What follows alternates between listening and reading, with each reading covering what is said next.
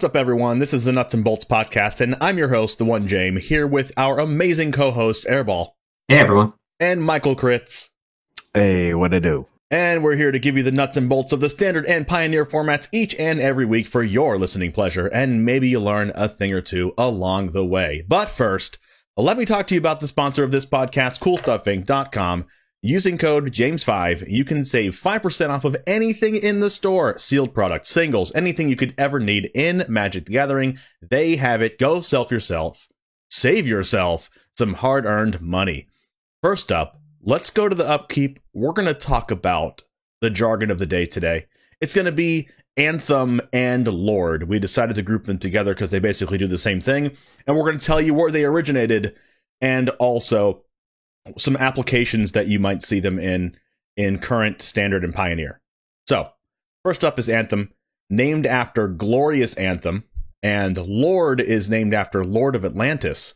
Any effect that buffs or pumps your entire team, whether that be a creature played in pioneer like Elvish Archdruid or an enchantment played in standard like Wedding Festivity, you might see them put +1/+1 on all of the creatures. That's most common, or it can be anything greater than that as well, but usually it's +1/+1. I think the most common one you'll probably see is Wedding Festivity, but there's not many of them in Pioneer, right? Well, there's literal Anthem itself. That's legal anyway, I think, but yeah. But there's none that are like really played too often. There's the new Goblin that's played in the new Goblins Pioneer deck that's coming up with that new Goblin Lord that came into the new set, right? Mm-hmm. But anyways, that's what we're dealing with when we talk about when someone says there's an Anthem, when someone says there's a Lord. Usually when someone says Lord, it's usually a creature. Anthem is like usually talking about an enchantment, but you can also talk about a creature as an Anthem as well. Anyways, we're going to go ahead and move to our main phase today. We're going to take a deep dive into Pioneer Rakdos midrange. This is where all the Rakdos gang comes and hangs out. Rakdos gang. We're going to talk about Rakdos midrange. We're going to talk about the game plan of the deck, the card choices that it's choosing to play, what the core game plan is, what the flex strategies are, flex cards, sideboard tech choices, what the game plan is post sideboard.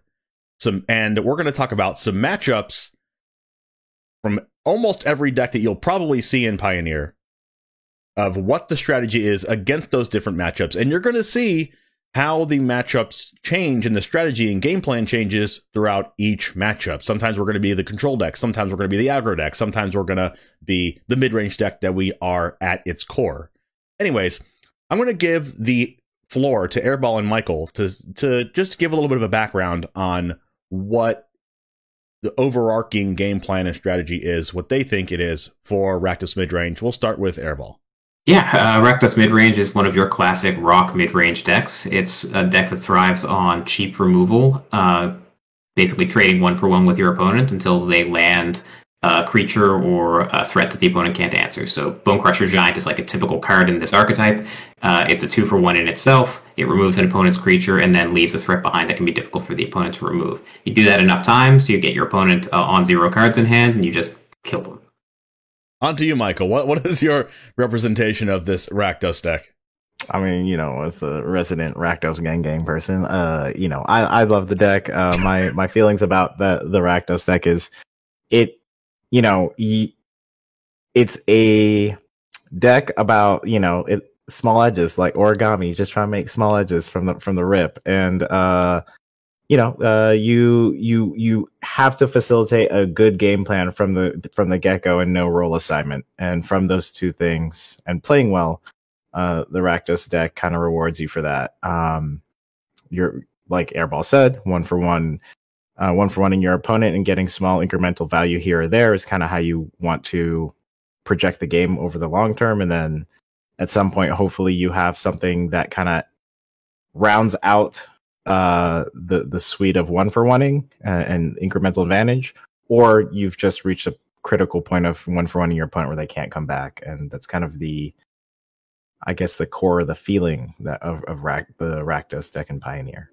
Yeah, Rakdos has a lot of 1 and 2 mana interaction, in turns 1 and 2, namely Thoughtseize, Fatal Push, Bloodchief's Thirst. Some people play Strangle. There's a lot of cards like Dreadbore and Blood Tithe Harvester that can deal with our opponent's cards. And when it gets to turn 3 and turn 4 of the game, you'll see a lot of 3 and 4 mana cards in Rakdos just not being removal spells at all, and they're all just proactive cards. Kalitas, Chandra Torch of Defiance, Sorin the Mirthless, Fable the Mirrorbreaker, Graveyard Trespasser, Bonecrusher Giant. That's also a turn 2 interaction play that becomes a turn 3 proactive play. You'll see Rakdos on turn 3 of the game almost never interact with your opponent unless they really, really have to take a turn off of being proactive.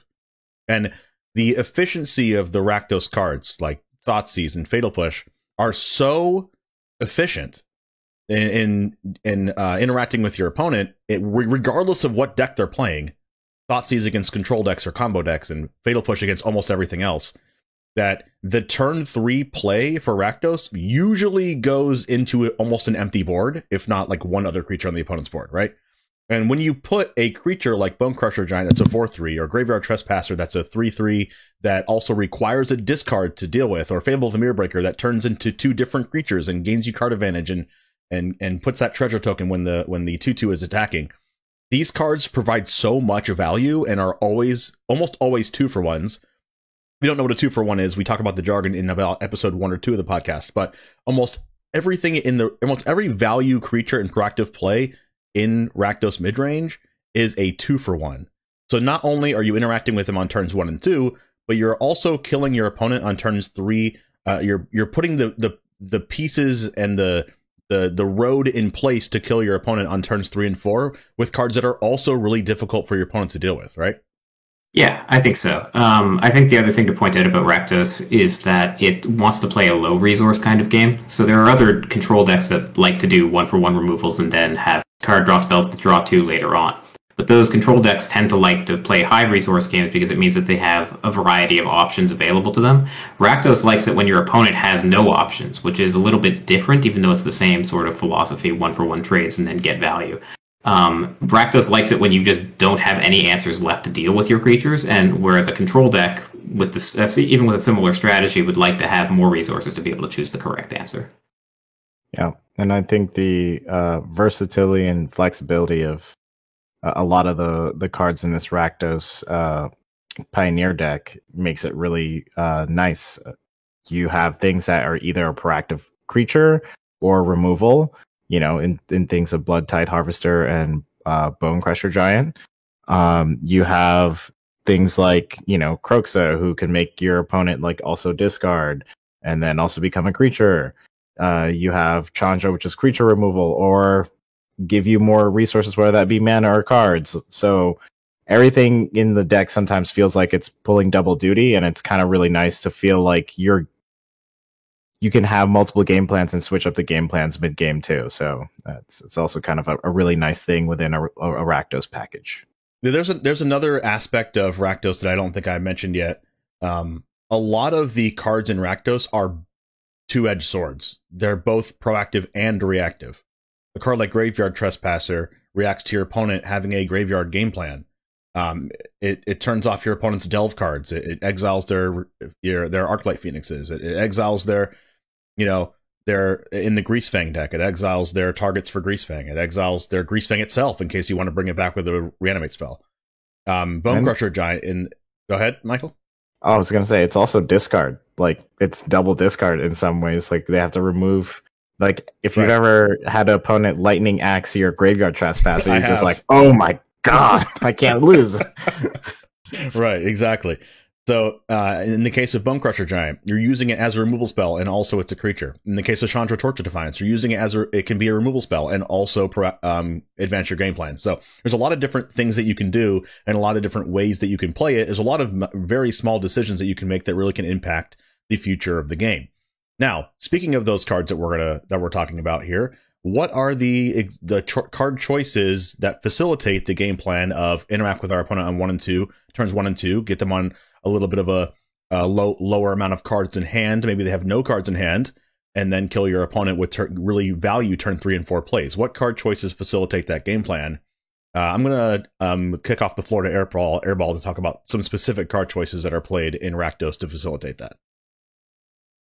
Yeah, I mean, the elephant in the room is Thoughtseize, right? Thoughtseize is played in every single format where it's legal for good reason. It's incredibly efficient. It gives you a ton of information about what's in your opponent's hand. It disrupts combos. It gives you a way to plan out your next few plays for the following turns.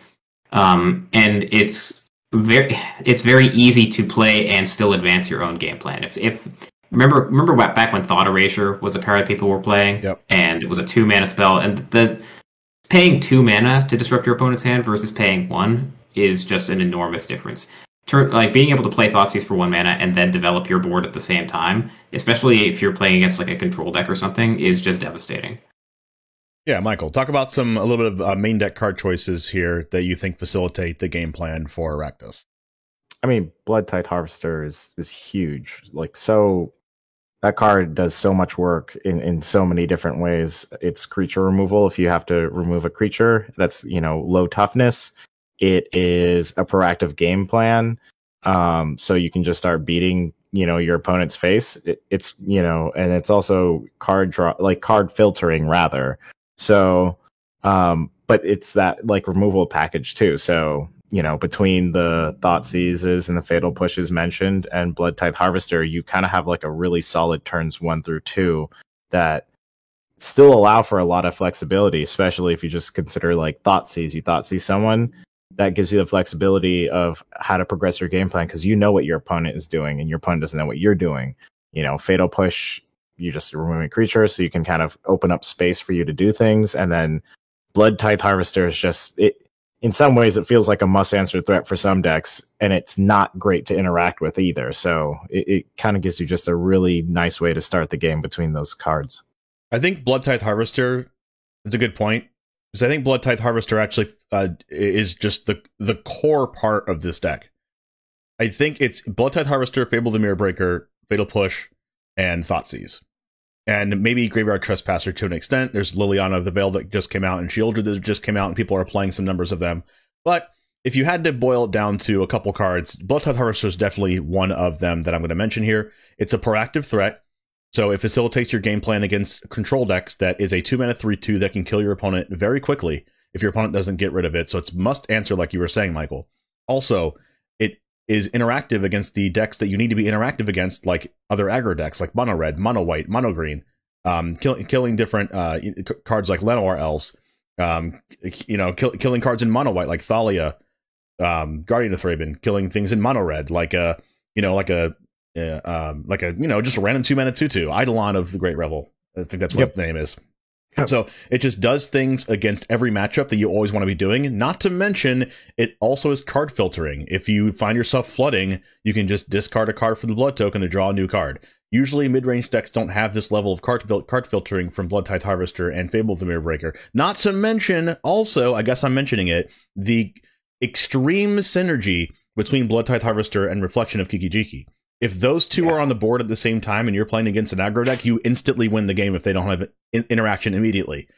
So so Rakdos can, if left unanswered, can go into this weird combo game plan where it's like putting things together with Reflection of Kiki-Jiki to really hammer into your opponent and kill everything they're playing. And also the fact that Bloodtithe Harvester can sacrifice itself and doesn't actually have to sacrifice the blood tokens to do that. You have the blood tokens left over afterwards to filter however many times you want to filter, and if it's left unanswered, if you've already haven't won the game already, you have like 5-6 tokens that you can pitch whatever card that you don't need anymore to the graveyard to draw a new card.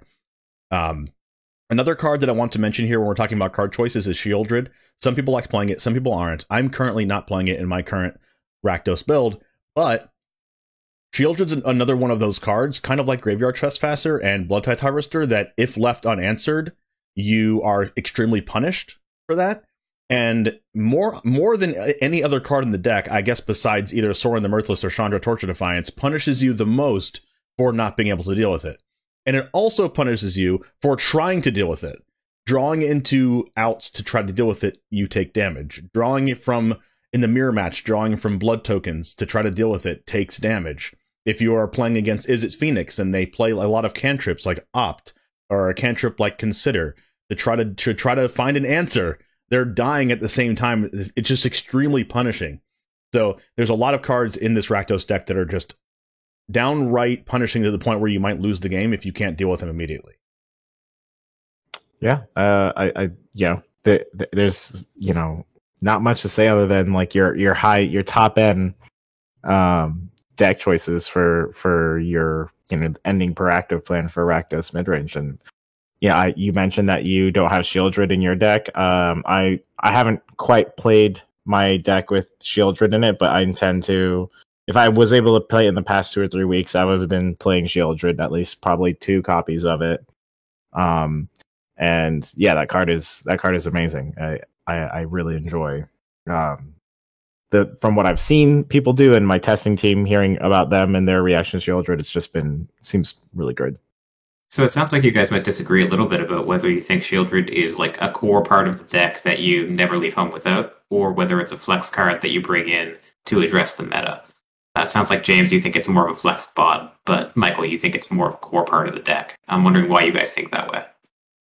I think that it's a flex spot because it's not really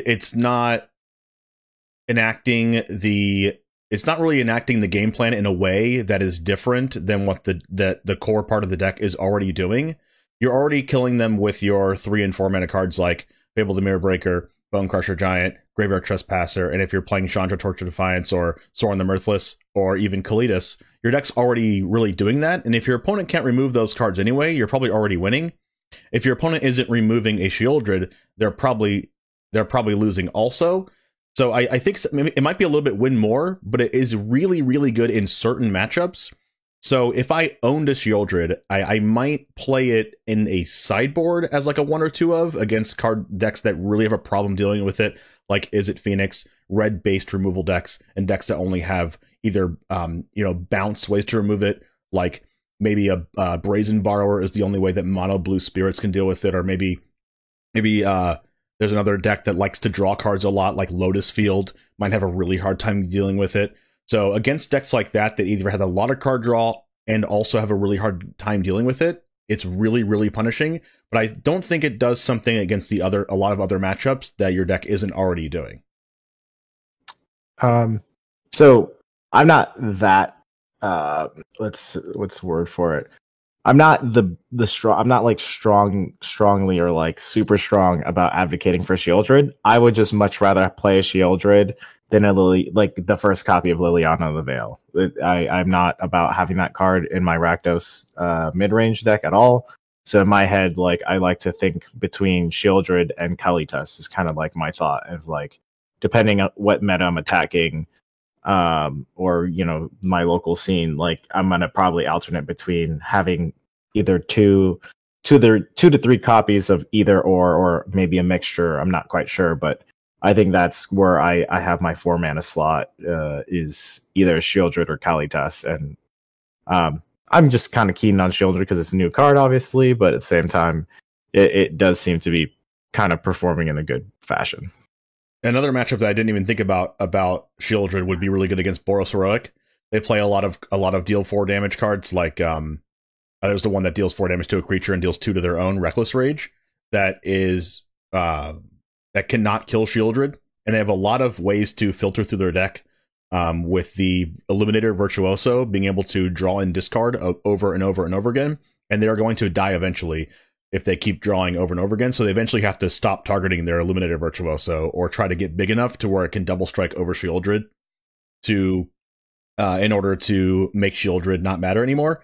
So in that matchup, it's also really good. So for me, it's a sideboard slot, but one thing we do disagree on is Liliana of the Veil. I went from 4 and then I went to 3 and now I'm at 2 Liliana of the Veil. So I guess I'm going towards what you think, but I think Liliana of the Veil is really important for the deck because it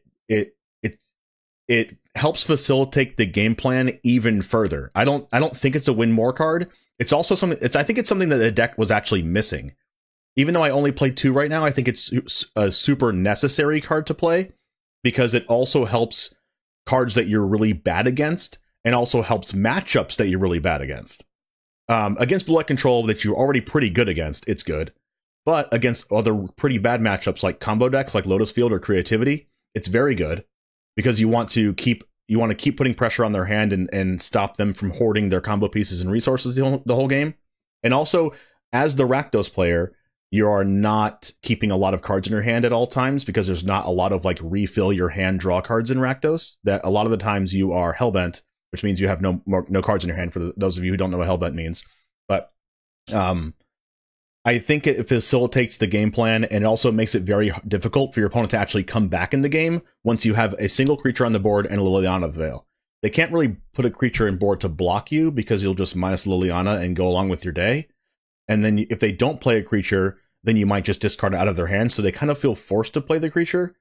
But then that just falls into the game plan of removing the creature with the Dreadbore or whatever you're playing. So it's a card that's like really pretty bad when you're behind, but a little bit better when you're ahead. But it kind of like seals the game, if that makes sense. And also can be really good in other matchups like the mirror match, sacrificing your opponent's graveyard trespasser. That way you don't have to discard a card. And it also is really good against a very, very good card against Rakdos is Dream Trawler. I felt like I had to sideboard in something to deal with Dream Trawler, like a Soul Shatter effect or something like that, or like even board in one copy of Extinction Event to even use against that card. But with Liliana of the Veil in my deck, I no longer have to worry about that.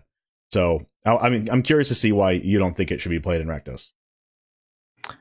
Yeah, my response to that is I feel like I know in your experience and how you feel that Liliana is in line or aligns with the game plan of how Rakdos mid-range wants to go. And I think it doesn't, personally, in my own experience. And why I say that specifically because you totally might be right. Like in your games, it feels solid, it feels smooth. And I'm saying for my experience, like it feels like it's doing something that is inherently different from what I'm trying to achieve. I don't feel like it's proactive enough. That if you are in parity, that it's actually doing anything good enough. It seems like it should, but sometimes you don't have anything on board. You have a Liliana, and they can somewhat deal with your Liliana, or they can top deck something good because you can't affect their top decks. And once the cat's out of the bag that you're a Rakdos deck playing a Liliana, they can start sequencing creatures in such a fashion that you're not taking care of their strongest threat, or they can sequence it in a way that they're making sure that you're taking down with your Liliana so they can take care of it later. The times that I feel like I've played it where I was at neutral or at neutral parity or behind, I just lost the game. If I play it while I'm ahead, it still doesn't feel like I'm really cementing. You mentioned that it cemented it for you, but I felt like like maybe we both don't have cards, but it feels like something that I've experienced playing Rakdos in a bunch of formats throughout my whole time playing Magic, that the top decks are where it gets scary. And if you can't do something more proactive in order to make sure that their top decks aren't effective, then you end up kind of just losing and having a Planeswalker on the board and not quite happy. And that's kind of how I feel about Liliana. And if I have a opponent who's playing a Liliana of the Veil and I'm playing Rakdos mid-range, I'm kind of happy. I feel like I can work around the Liliana, and I'm not really too concerned about the opposing Liliana. Yeah, those are good points, and you're kind of highlighting like what the problem is for Rakdos in general. And I do actually want to talk about that. It's a good thing to talk about what the weaknesses are of Rakdos midrange and how to play against Rakdos midrange if you are playing against it, or how to solidify your weaknesses and make them a little bit less of a weakness if you are playing Rakdos midrange.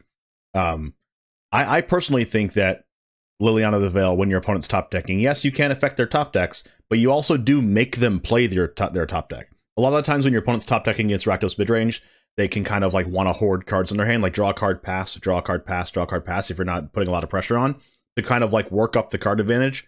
And you don't let them do that if you have Liliana. You make them play the card, whether it's a land or any other spell. But I do want to use that as a segue to get into the weaknesses. Like you said, it's hard to play against the top of the deck, and that's one of the things that people playing Rakdos midrange or Jund midrange in Modern, or different midrange decks that rely on one-for-one your opponent and making your opponent have no cards in hand, is you can't beat their top deck. And I want to use that to highlight some bad matchups for Rakdos. Number one is mono green devotion. You can't hurt their you can kill their creatures, and you can Thoughtseize them, and you can duress them, but you can't stop them from playing lands and casting Storm the Festival off the top of their deck, getting a couple copies of whatever creature is hurting against you, which is maybe a couple Cavalier of Thorns, or a Karn and a Kiora, or a Kiora and a Cavalier of Thorns, triggering both, drawing a card, and then next turn you can't kill them because they just put a board state on the board, and then the turn after that they use all of their Nykthoses and everything and kill you from there. So that's a way that I've definitely lost playing Rakdos against mono green in that exact same way, and that happens in that same way for other decks, not necessarily mono green decks, like enigmatic 5-color Enigmatic Fires. They can all of a sudden top deck their way out of it with a huge Enigmatic Incarnation into a Titan of Industry, making a 4/4 and gaining 5 life to get out of range. And now they have a 7/7 and a 4/4. What are you going to do against that when you're Rakdos mid-range, right? Or maybe even against Lotus Field, where they can be top decking and you almost have them dead, and they top deck, pour over the pages and draw 3 cards and untap their lands, and all of a sudden they're killing you, right? You can't Thoughtseize the top of their deck, right? Now, those are some matchups that are pretty bad for Rakdos, and I do want to kick it off to Airball to kind of talk about some maybe sideboard cards that can help in those matchups and help the strategy kind of fill in the holes between against super go wide strategies, having some sweepers in the sideboard, and against those bad matchups with whether it's combo decks or different things like that can out top deck you and top deck into a win, like I just said. How to really beat those decks with the sideboard. Yeah, I mean, the way that you beat decks that top deck well against you is by not giving them many opportunities to top deck. You need to close out the game, and if you give a blue-white control player 5 draw steps, one of those is probably going to be a Teferi or Memory Deluge, and then they're right back in the game. So it's really important to have a clock at the same time as you're discarding all their stuff. Luckily, the main deck does that pretty well. Graveyard Trespasser is excellent. Bloodtithe Harvester is excellent, as we saw. Squee often comes in out of the sideboard. The manlands in the deck are very good at applying pressure as well. Liliana, not so much. Sorin, I don't think so much. Shieldred is fine, but I think other pieces can do it better.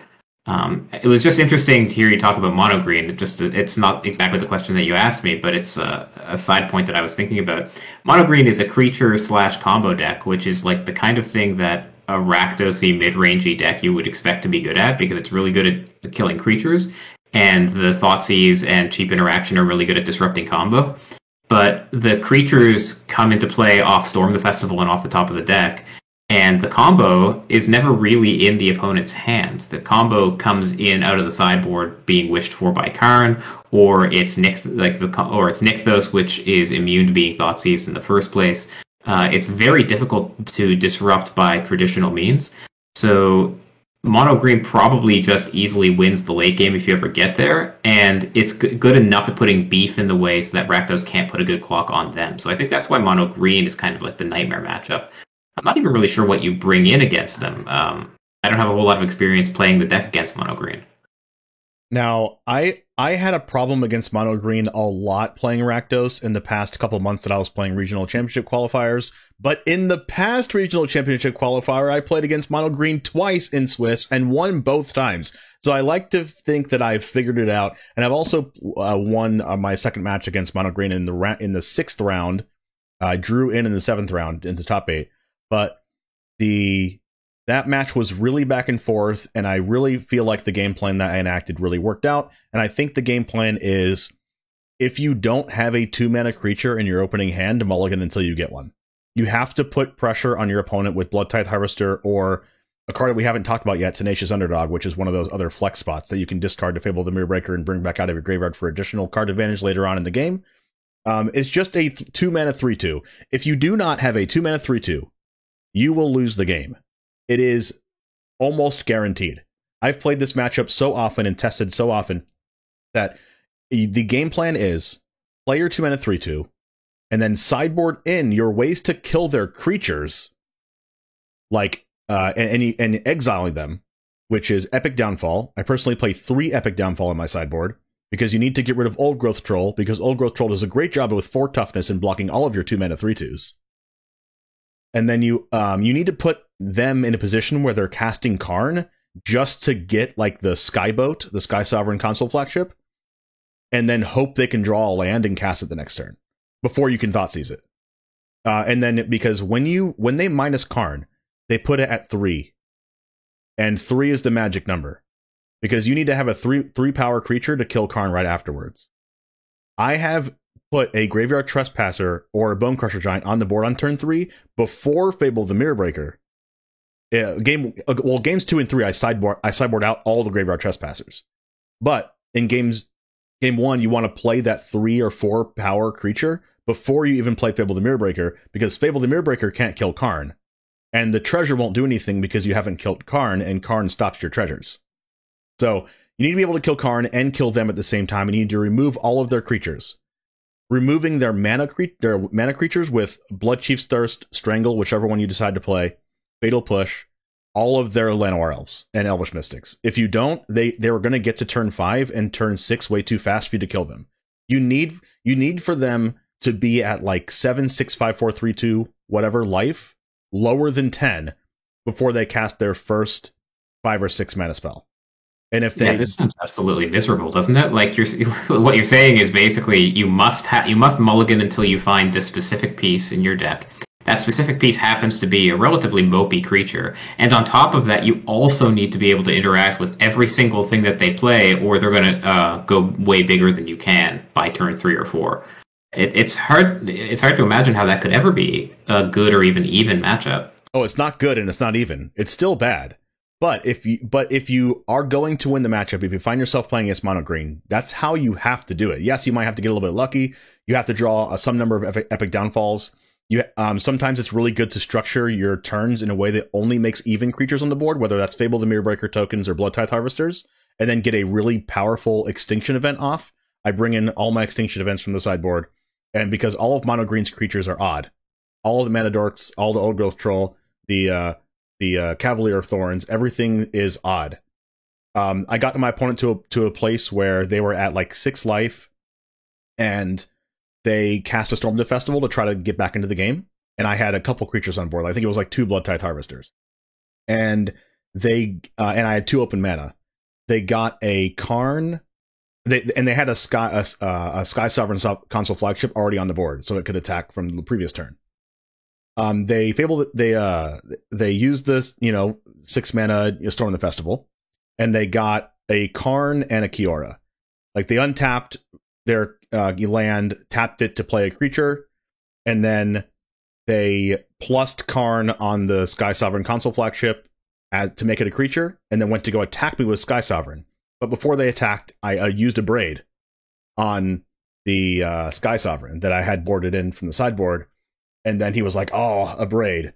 And then the next turn, I used my Epic Downfall on their 4/4 and attacked them for game with the 2 Blood Tithe Harvesters. So you have to get it to that point in the game in order for your cards to be super effective.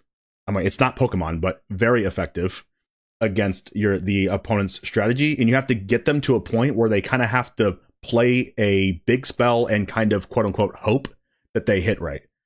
And it's a really bad spot to be in, and it's not a good matchup. But if you're going to win the matchup, I think that's how you're supposed to win it. Do you have anything on this, Michael?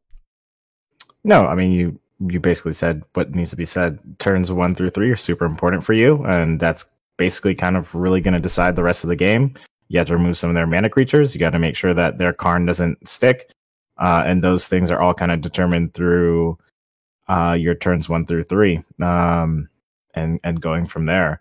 I know that for me, another helpful card is Lifebane Zombie, because that can sometimes like get rid of the Storm of the Fest. Is it just creatures? It's just creatures, but it'll get when you're on the play, it'll get rid of the Old Growth Troll and also get rid of Cavalier of Thorns on the draw. So that's So it gets rid of those 2 problematic creatures, which can be great, especially if you're on the play. And then obviously if you're on the draw, you want to bring in some of that removal. So I think that's kind of how I approach the matchup too. I've noticed that it works out much better, or it works out better if you're able to interact on turns 1 through 3 and have a solid game plan. That's just kind of how that needs to go, and then take a little bit of copium and hope that you get there. That's true. That's probably one of the worst matchups in all of Pioneer, honestly, for Rakdos. But I think I've cracked the game plan on how to beat that deck if you're Rakdos. Let's talk about a couple more bad matchups, and we'll talk about the rest of the field. Another bad matchup is Lotus Field, and that is because, like we were talking about before, your opponent can just win off the top of their deck. So what I've found that's really good against them is making sure that your opponent's discarding their cards and isn't allowed to put the pieces together in their hand over the course of 2, 3, 4 turns, and they can kill you as early as turn 4 or 5. So if you need to get really timely Thoughtseize off, you need to get that turn 2, 3/2 on the board. Once again, it's one of those matchups where you need to be the aggro deck, and you need to make your opponent really think about whether they need to cast their proactive spell or maybe cast something that's going to be reactive. A lot of reactive cards in that deck look like Fog, or look like Boseiju, or look like Odawara to kind of bounce your stuff, but they don't really play a lot of hard removal or anything. They're just kind of trying to stall the game until they can combo you. So if you're Rakdos, you need to be as aggro as you can possibly be. And I also really like Liliana of the Veil in that matchup, because that deck really doesn't like discarding cards. And when you can discard cards out of their hand, they are really mad about it.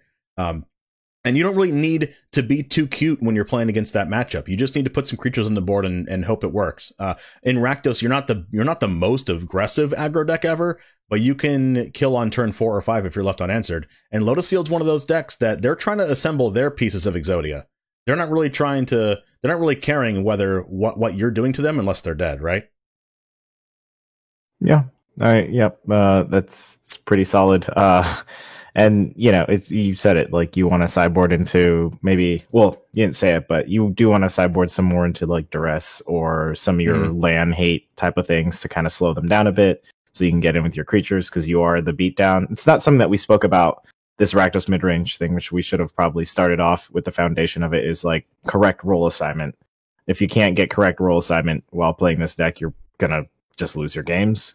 So knowing that you're the beatdown in that and trying to disrupt their game plan through discard, restricting their resources through land hate.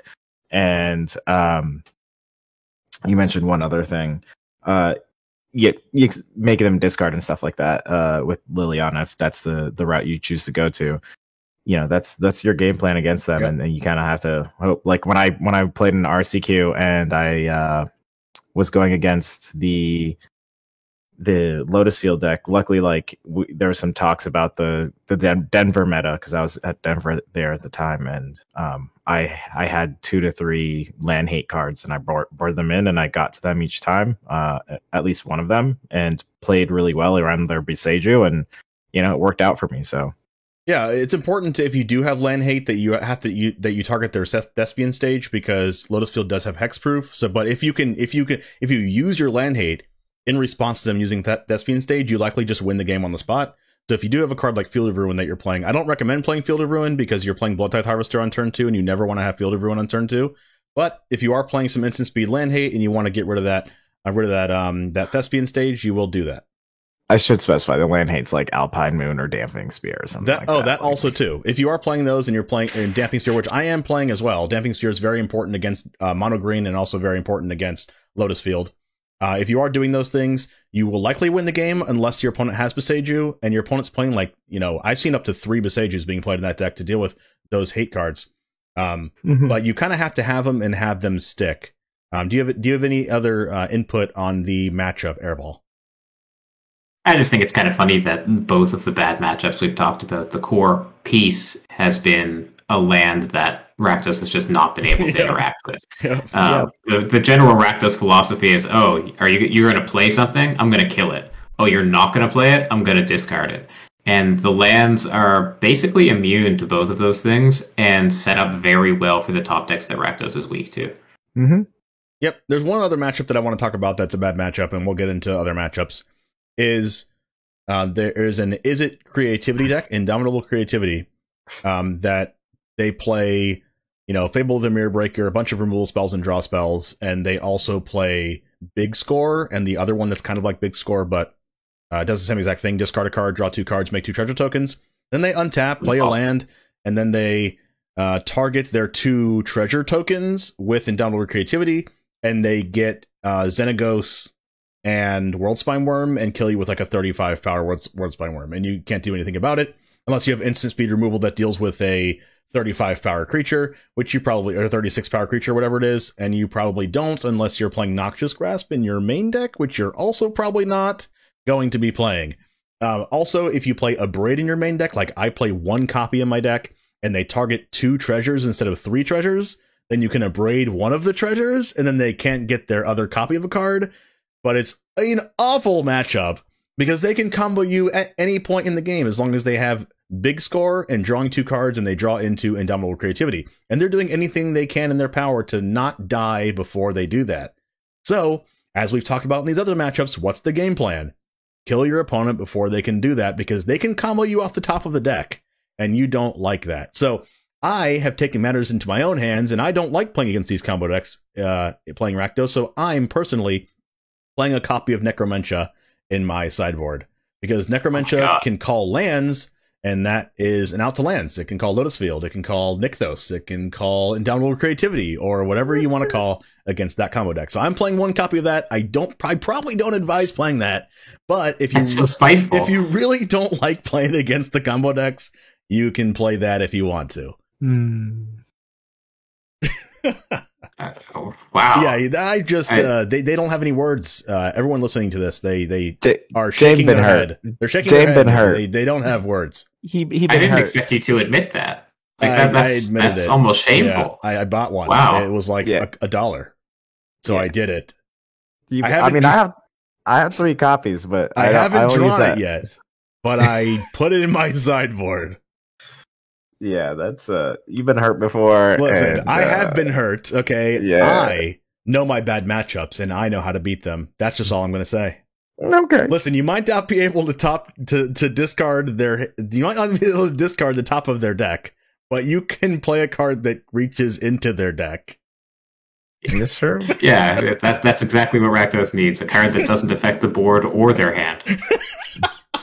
Good. Yep. Good, solid. But I don't agree with playing a card like Necromentia unless it just completely stops your opponent's deck. So I probably won't be bringing it in against Mono Green because it doesn't stop their whole deck. You can play Necromentia against Mono Green, but then they can just kill you with 5/6s from 4/4s. So you just don't want to do that.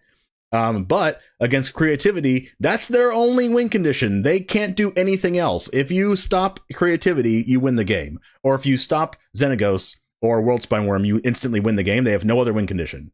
Against Lotus Field, if you get that before they play a Lotus Field and you call Lotus Field, they cannot win the game. Or if you call, what other card, if they already have a Lotus Field in play, you call Thespian Stage, they probably can no longer win the game unless it's like 8 turns from now, and then you'll kill them by then.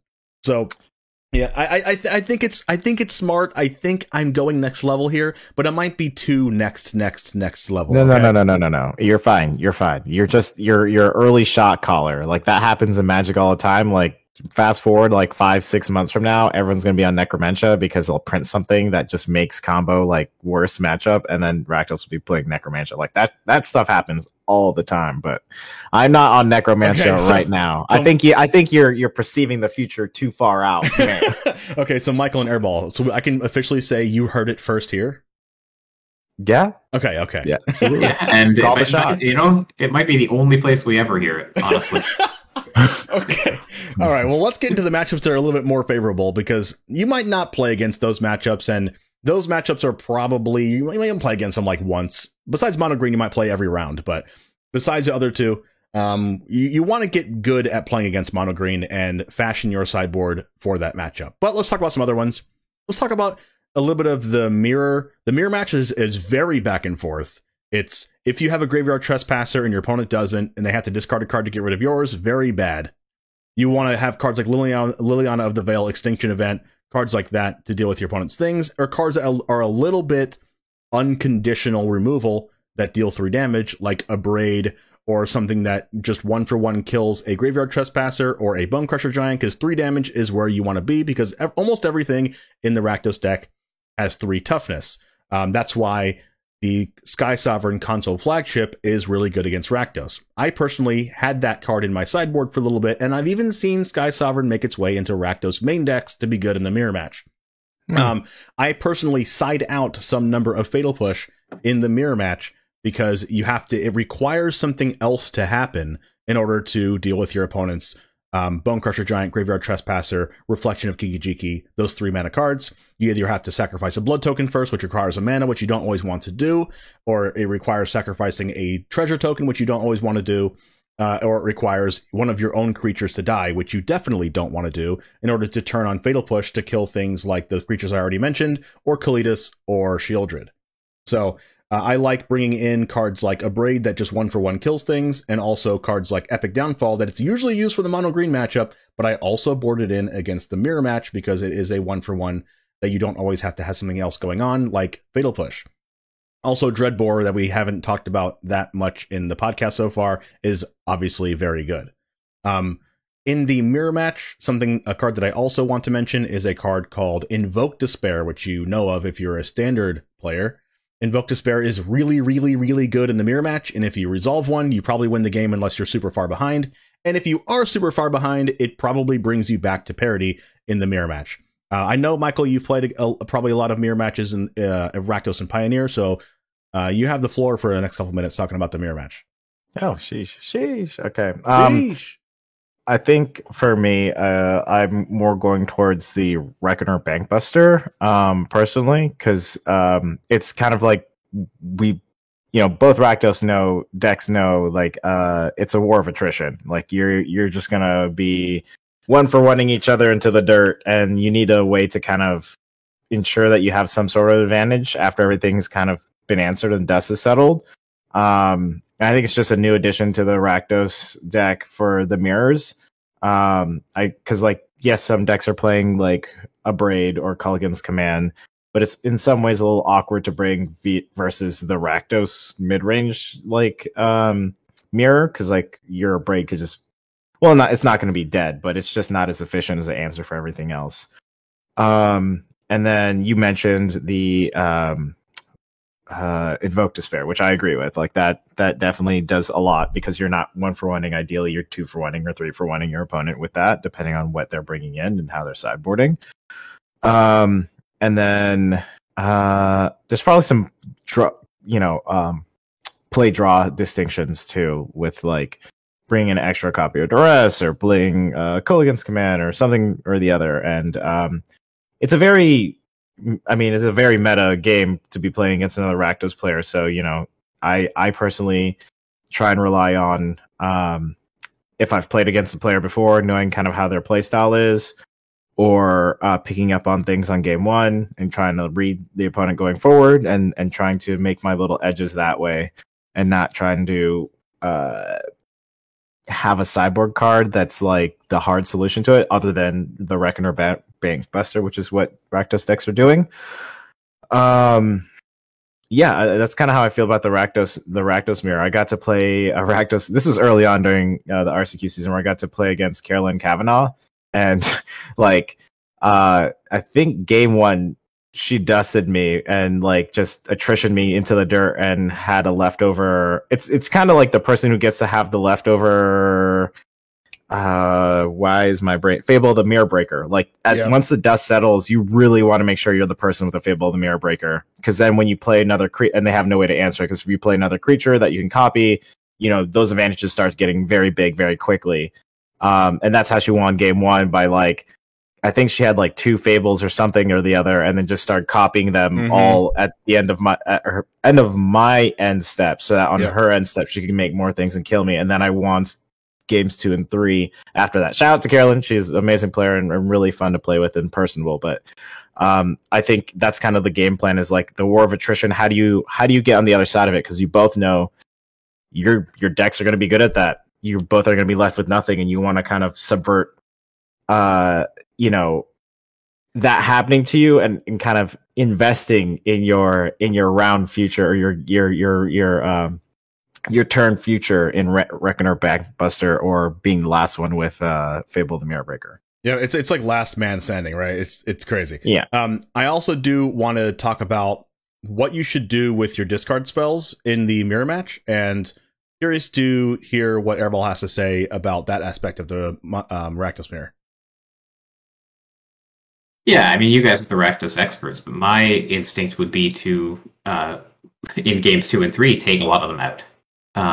Traditionally, when you have these mid-range mirror matches, you want to make sure that your top decks later on in the game are super impactful.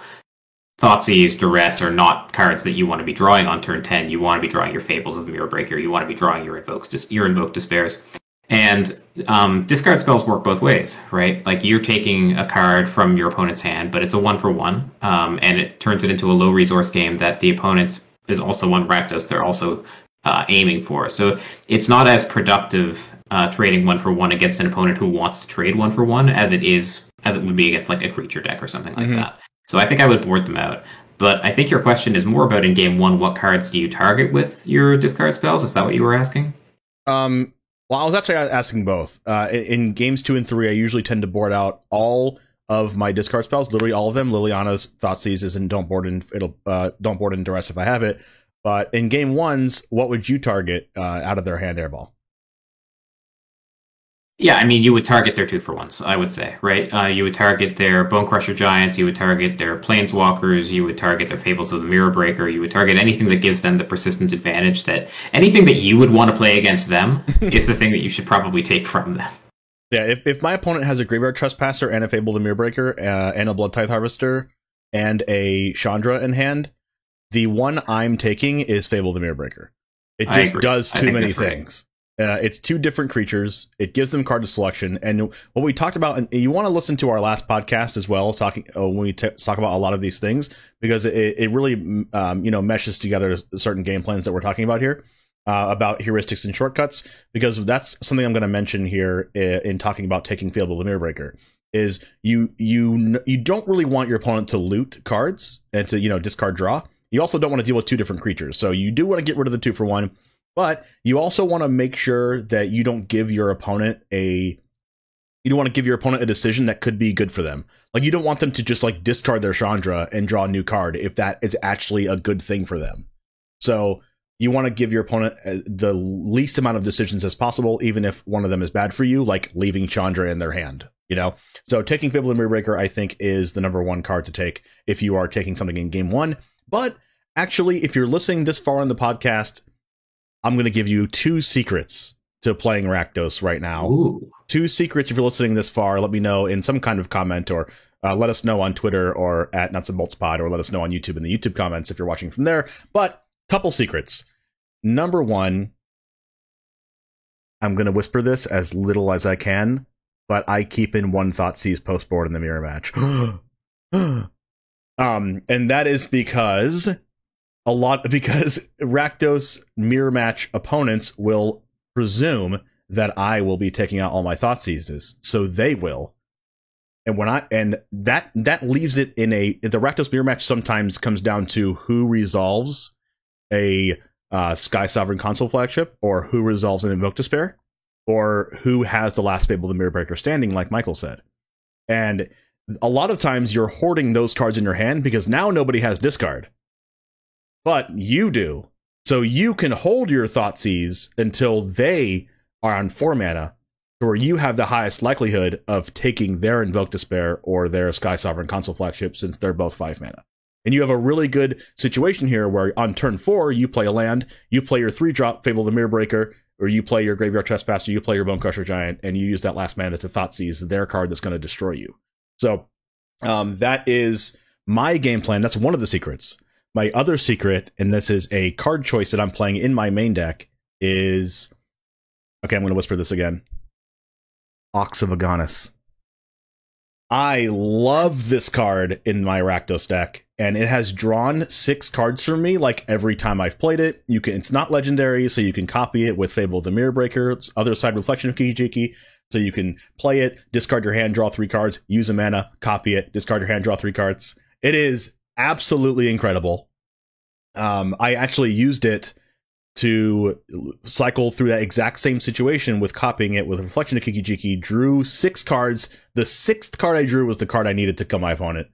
Not only that, but your graveyard does get super filled up as the game goes on, especially in a mirror match situation, especially when you're trading resources back and forth and using discard spells and things, and removal spells that you can very reliably cast it back out of your graveyard. Liliana is filling up your own graveyard with cards that you're discarding out of your own hand. You can discard cards from Fable of the Mirrorbreaker to fill up your graveyard and draw new cards to escape Ox of Agonis back out of the graveyard. It is a really, really, really good card, and I'm kind of sad that I'm telling you guys here, but you heard it first here. I'm playing Ox of Agonis, and you probably should too. It draws me way, way too many cards. I want to speak into that like super quickly. First, I spoke too quickly about discard spells in games 2 or 3. I am playing only one duress, so similar to you, except you do Thoughtseize, I just do duress. Might not be as well as keeping a Thoughtseize now that I do think about it, but I try and it's a game of attrition, and damage is usually pretty important in how you win the games in the Rakdos mirrors. Mm-hmm. And then I feel very strongly about if you're going to play Liliana in your Rakdos deck that you need to be playing Ox of Agonis. I actually think that there might be another Rakdos mid-range deck that has, the copies of Liliana and then more copies of Ox of Agonis and maybe some other copies of things like, I don't know, Kroxa or the new Squeak card or something to the effect where it's a little bit, since Liliana's in your deck, it makes the deck more aligned with what Liliana wants to be doing in that Rakdos type of sense. I'm playing Tenacious that Underdog different mid-range. in that case. Yep. Yeah, so I think if you're going to jam a copy of one or two copies of Liliana, you need to play at least one copy of Ox, which I'm totally in alignment with you, and I totally agree with how you're doing. I have just a little bit of a background here. If you haven't heard of heard our other episodes, I'm using this to kind of solidify that you should be playing Ox if you're listening to this. I've topped. I really don't want to sound like I'm bragging because I'm not. I just want to explain Ox of Agonis. I've top 8'd 5 RCQs in a row. I haven't won any of them because we'll talk about other matchups here in a minute that are good matchups, but I lost them somehow. 4 of those 5 tops I've played Ox of Agonis, and I have drawn just way too many cards with that card. So if you're thinking about playing Rakdos and you're thinking about trying it out, it's a pretty cheap card to buy at your local game store, coolstuffinc.com, for 5% off using code James5. But anyways, that card is pretty important. Anyways, let's go ahead and look at some other matchups, and we're going to talk about them a little bit less in depth than we talk about these because those are the most important ones. We can talk about Mono Blue Spirits. We can talk about Mono Red, Boros Heroic. We can talk about Blue Eye Control. I do want to get into that because Airball is proficient in Blue Eye Control. And we already talked about the combo decks. I want to talk a little bit about Izzet Phoenix and Greasefang decks and the Sacrifice matchup. So let's go ahead and talk about Blue Eye Control since we are here with Airball today. Tell me about the Rakdos mid-range matchup against Blue-White Control. Yeah, you and I have had this discussion a few times offline, and I don't think we've ever agreed on this. I think you believe that Rakdos is favored. I think it is. I believe that Blue-White is favored, and I think that's kind of consistent. Like, if you listen to other podcasts talk about this, the Blue-White players think that Blue-White is slightly favored. The Rakdos players think that Rakdos is slightly favored. The truth is that it's probably pretty close to even. It depends on the specific configurations of the decks themselves.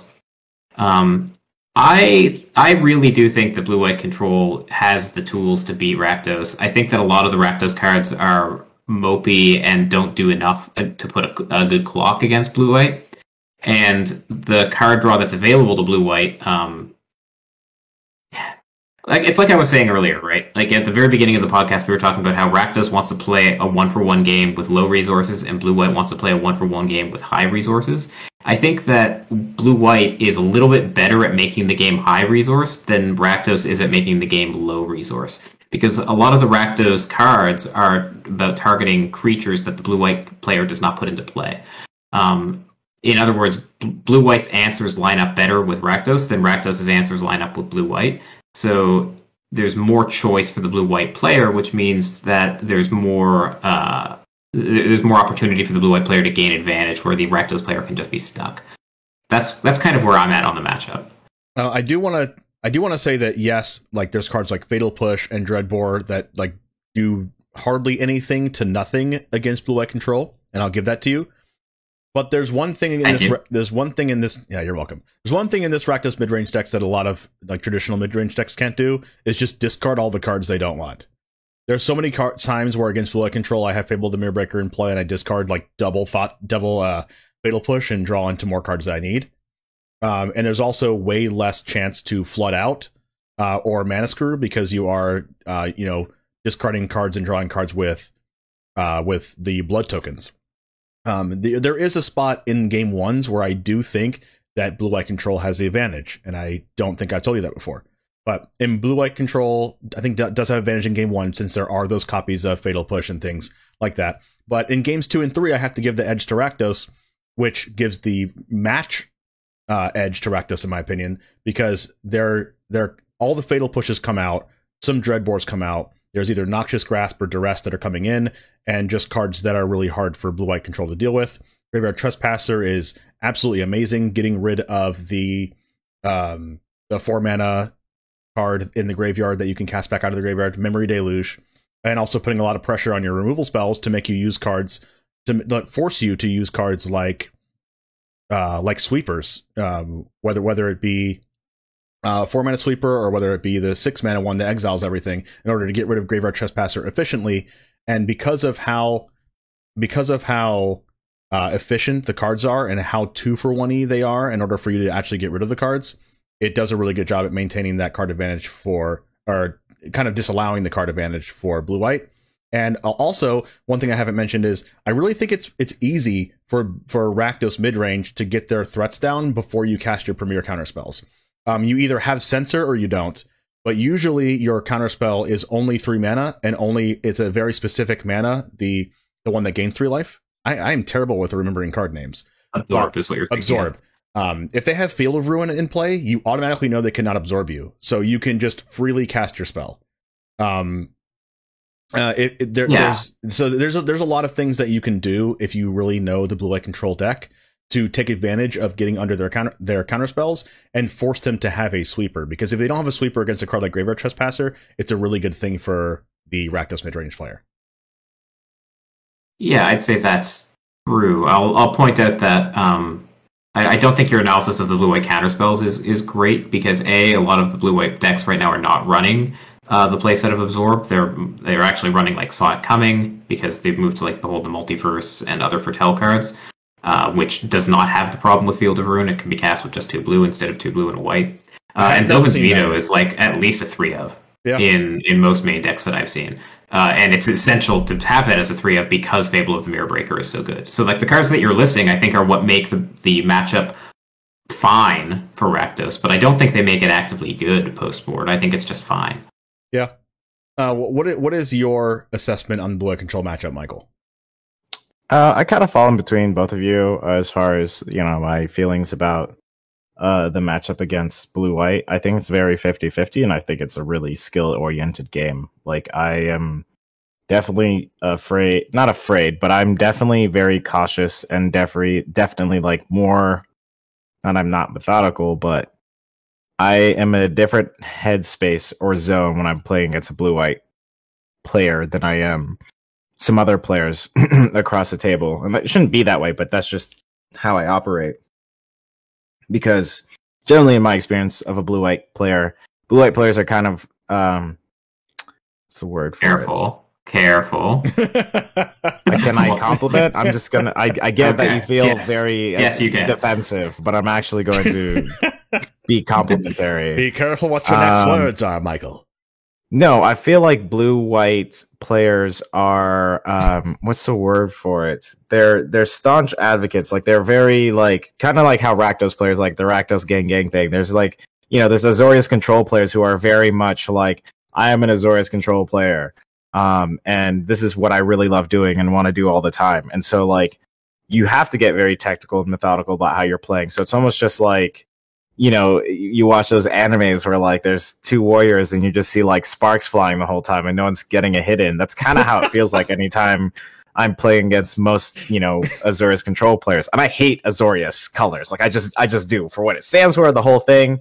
But I respect them, right? And if you don't have a healthy respect for it, you're just going to get bodied. And so I go in between of where you and both you gentlemen are at is like, I feel like it's a 50-50 matchup, and it's really skill dependent. It's very technical. It's important how you sequence. It's important how you read your opponent more so than other matchups, because, you know, a lot of people, not to like, you know, clown on some other people, but they're just like, I'm living off the top of my deck, and I'm just gonna play these cards and not think about it, and just like, yeah, I'm doing great, I'm the best player in the world. But like, were you playing against Yogi Bear? It sounds like you were.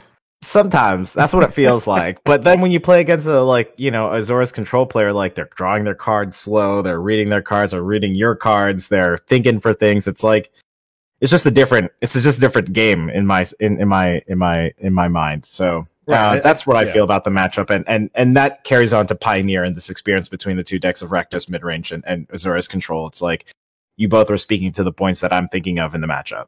Yeah, in Rakdos, if they're both methodical in this way, Rakdos is trying to sequence in a way that makes it really difficult for Blue Eye Control to make the right decision with their counterspells. And the entire time, the Blue Eye Control player is thinking, okay, what is the right decision for my counterspell? Which one do I use? It's like they have two of them, and they're like, which one is better for this situation? Which one do I need to use now because it will get worse throughout the game? And which one is better better throughout the game, so I'll use the other one now. So maybe I just said the same thing twice in a row. I don't even know what I said. But anyways, you have different decisions like that, and sequencing that can really matter a lot. Sometimes I'll have a Thoughtseize or Duress and a creature in my hand, and I really want to resolve the creature. So I will Thoughtseize first, and then that get that Dovin's vetoed or whatever counterspell they want to use, and then resolve my creature. But sometimes I want to just look at their hand, so I'll cast the creature first to get that countered, and then cast Thoughtseize after. So it's just a matter of how you sequence things, and sometimes your decision will be different than others based on how your board state is and how many cards you have in your hand, how many cards your opponent has in their hand, and also you have to be aware of Dream Trawler against the Blue Eye Control deck and make sure you have an answer to that, whether it is Extinction Event or Liliana the Veil, or just killing it at instant speed when they have 0 cards in hand, which almost never happens. Anyways, that's just a little bit of an idea of your Blue Eye Control matchup against Mono Blue Spirits. I'm just going to go over these really quick because our session here is going to come to an end soon. But really against different matchups, you want to really do what Michael said before and really pick your role assessment very well. If you're playing against an aggressive deck like Mono Red or Boros Heroic, or Mono Blue Spirits in a way, or is it Phoenix in a way, these decks want to kill you as fast as possible, so your role is going to be to play the control deck, because you have a lot of removal spells. You can be the control player. You can cast Fatal Push against their creatures. You can even board in all of your sweepers, and you can board in Meathook Massacre if you play that, and get rid of all of their creatures, and then all of a sudden win the game with your cards like Bonecrusher Giant that you might have used before to kill their creature, but now it's a 4/3. They don't have very much of a board they don't have a board that matches up very well against your Graveyard Trespasser or your Bonecrusher Giant, and all of a sudden now you have the advantage, and now you go on the beatdown to them while they have only 1 or 2 creatures remaining and no cards left in their hand. That is kind of how you want to beat the aggro decks, and I think all of those fall into like a similar category. Mono Red is a little bit more burn heavy than Boros Heroic is really big creature trample heavy, and more targeting their creatures and having a big trample double striker. That can really be a problem for Rakdos if they have a bunch of protection cards like God's Willing that can stop your removal spells. So a lot of the time you want to have a card like Thoughtseize and an instant speed interaction, or like a Bloodchief's Thirst and another instant speed interaction to really get around cards like God's Willing and even fight as one if they're playing cards like that. But against the control matchups and also the combo decks that we've said before, it's really important to have your Rakdos deck become the aggro deck and really get that 2-mana 3/2 on the board as soon as possible. There's also cards that kind of fall into the middle realm, and we'll talk a little bit about those. Mono Blue Spirits is I kind of treat like an aggro deck, but you really want to be able to race them with your cards like Graveyard Trespasser and Bonecrusher Giant, because they don't really have efficient removal for those cards unless they're bouncing them. And they don't really want to be bouncing your Bonecrusher Giant to your hand, because you can just use Stomp again to kill one of their other creatures. So you can efficiently race them as long as you get rid of their lords and against their Anthem cards, like as we said before and earlier on. Because one lord, I guess, that we didn't mention to you is the Spirit Lord. That is very important for the Mono Blue Spirits deck. And my personal strategy against that against the Mono Blue Spirits deck is to race them. So what does that mean? Not getting rid of their cards that don't matter, quote unquote, getting rid of the cards that actually do matter. And if the game plan going into the matchup is to race them and kill them before they kill you, then you should probably be killing their lord instead of killing their other creatures. That's my personal philosophy. But we'll talk about some decks in the middle, and I'll give Airball and Michael the floor on these. Let's talk about Izzet Phoenix and Greasefang and Sacrifice, and then we'll be done. So let's start with Izzet Phoenix for the Rakdos matchup. I'll leave that one to you to start off, Michael Kritz. Yeah, I think that one's an interesting matchup. I think in your boiling down to the aggro decks earlier, I think you were correct about those other aggro decks. They're all, basically the same flavor, just don't get got by the ways that those decks will get you, various ways, obviously. But I think the Izzet Phoenix is a little bit different enough in flavor to kind of it be outside of that realm. And I think it's because, they want to kill you fast, but also they're actually one of the few aggro decks, because like aggro generally can't do this, but Izzet Phoenix can, where they can top deck you and kill you. Like you can sweat them out of all their resources, but if they just have like enough mana and can chain back-to-back stuff, they can just Temporal Trespass kill you on the spot. And I've had it happen to me. I helped teammates do this in testing. Like my teammates would give up against Rakdos. I'm like, what are you doing? And they're like, what? I'm like, you have one out. Go for your out. And they're like, I don't see it. I'm like, chain together a bunch of spells so you hope to hit Temporal Trespass or Treasure Cruise. I don't know if all these cards are still being played by these. Yeah, they're both still being played, and Galvanic Iteration. Right. And so it's like, in the Rakdos matchup, it's like, do your best that you can against Izzet Phoenix and try and like really dwindle down the resources or access to like, their Phoenixes or whatnot. But you can just still get got. And that's just kind of the nature of that matchup. And that's basically what I have to say about, Izzet Phoenix. Like how I sideboard for those games is like bring in a unlicensed Hearse. You have the, and then you also still want to keep in those, the Graveyard Trespassers. And there's some like cute other sideboard stuff that you can bring in too, but the objective is hope your opponent doesn't kill you, have something slightly proactive because they can still top deck you and kill you. So that's my 2 cents about it.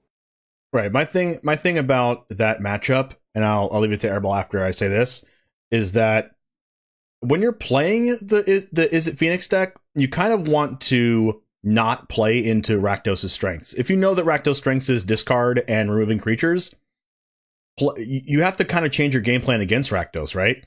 You have to become a combo deck. Rakdos is really bad against combo decks, but you have to kind of become that.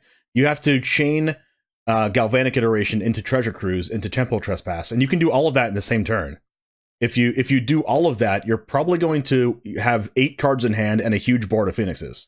And Rakdos is really, really bad against decks that can combo you like that. And I think you might have to switch your game plan and not actually play the game plan that you usually always play against certain decks, and is make sure you have the Phoenixes, discard the Phoenixes to Lightning Axe, or discard the Phoenixes to another discard spell.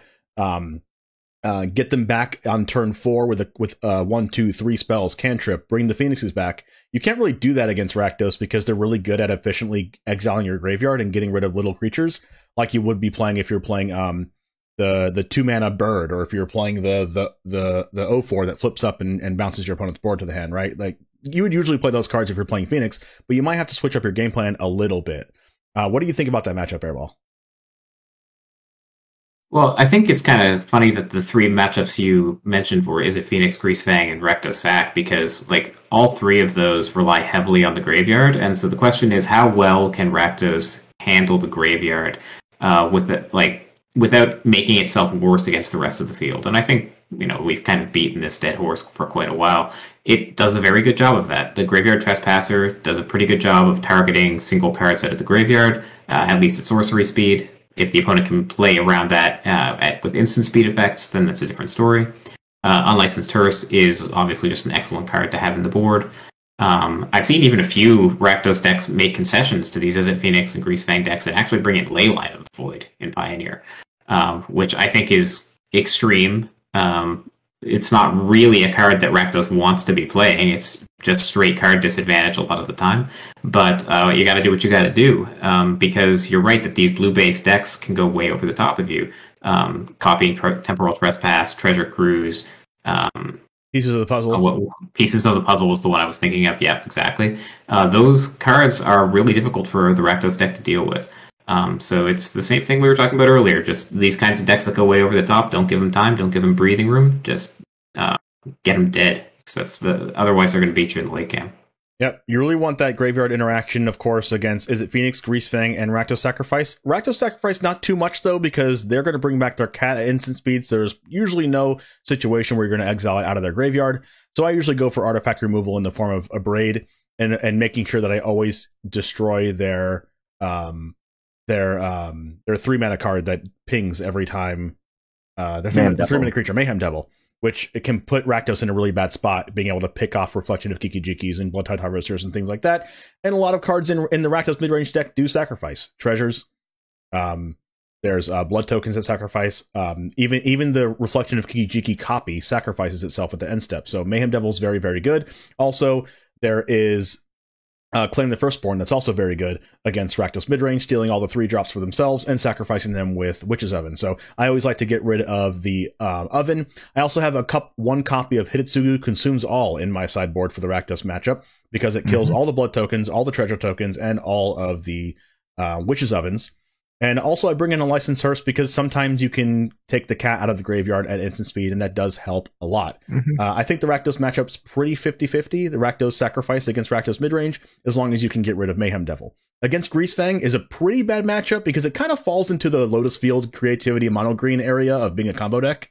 That they can combo you as early as turn 3 and kill you with the big boat that does a lot of damage, 13 damage, and it's really kind of really hard unless you have a bunch of fatal pushes to deal with both of the 4/4 angels afterwards. So you basically just die on turn 3 or turn 4 whenever they resolve that card. So that's why another reason why I like a Braid is if they already have the artifact on the board, the vehicle, you can kill it, but also if they bring it back on turn 3 with Greasefang, you can kill that. Also, you could just straight up kill the Greasefang, which is really good with a card like a Braid. Also, it means I'm playing a card on the sideboard like you can play Noxious Grasp to kill the Greasefang as well, but also just the best thing against that deck is probably Graveyard Interaction, dealing with the Greasefang if they happen to want to bring it back later on in the game, and also dealing with their vehicles. But sometimes it's just a really a bad matchup because not only do you have to have these specific cards to deal with the Greasefang matchup or deal with Greasefang or deal with the vehicles, you have to have it like right away in your opening hand or draw into it right away. And if you don't, you're probably going to instantly lose the game, right? Yeah, fuck Greasefang. Wow. That's just, I think that's the main reason people are bringing Leyline of the Void in, is because they just don't want to have to worry about the Greasefang matchup. But sometimes Greasefang even plays cards like Fracture that can get rid of it, or Vanishing Verse that can get rid of it. So sometimes it's a difficult cookie to crack, but I've had good luck playing against Greasefang. And sometimes the thing about playing the Greasefang deck, if you've ever played it, is that sometimes it just doesn't do the thing. You have all the pieces in place, you have all the discard cards, but you have no vehicle. Or you have all the vehicles and they're all in the graveyard, but you can never draw Greasefang. So sometimes I feel like Greasefang just destroys itself sometimes. Yep. I have the same thing. And then Lane of the Void, I think, is, there for Greasefang, it's there for Rakdos Sacrifice, and it's there for Izzet Phoenix. Depending on your meta, I feel like it's a very it's one of those weird things where you get a lot of percentage points in your local metas. Like, I know in Denver, before I was heading out, lots of people are going to Izzet Phoenix, so there might have been a point where I would feel like keen on bringing or having 3 Leyline of the Voids in the sideboard. And Greasefang was starting to get an uptick too. I don't know where the Denver meta is now, but I think that's where you saw the concession of Leyline of the Voids. I wouldn't bring Leyline of the Void like that to possibly an RC. There's no shot I would bring Leyline of Void to the RC unless it's everyone has figured out the formula for these 3, graveyard centric decks. But other than that, it's not something you should be bringing to general events, I think. Yep. There's one more deck I want to bring up that is rising in popularity that I don't have on my list here, but it's 5-color Enigmatic Incarnation, Fires of Invention, that plays the new Leyline Binding card that can sacrifice it with Enigmatic and bring out a turn as early as turn 4 Agent of Treachery or Titan of Industry. This deck can go super over the top of Rakdos and be a pretty bad matchup for Rakdos at times, but against that matchup, you just want to do what you usually do against combo decks that try to control the board. You play your creature on turn 2, your 2-mana 3/2, and then you kill them by interacting with them as fast as possible. That's the matchup against combo decks and control decks, and we already said the matchup against aggro decks. Anyways, that's all for us today. Hopefully, you can go into your next local meta or your next regional championship qualifier feeling a lot more confident playing Rakdos midrange against all of these matchups, especially with me and Michael Kritz having a lot of experience playing Rakdos and Airball having a lot of experience playing against it. Thank you so much to everybody for listening, especially to those who made it this far. Make sure to give us a follow to see our next episodes. Subscribe if you're watching on YouTube. Follow us on Twitter at Nuts and Bolts Pod, and we'll see you in the top 8.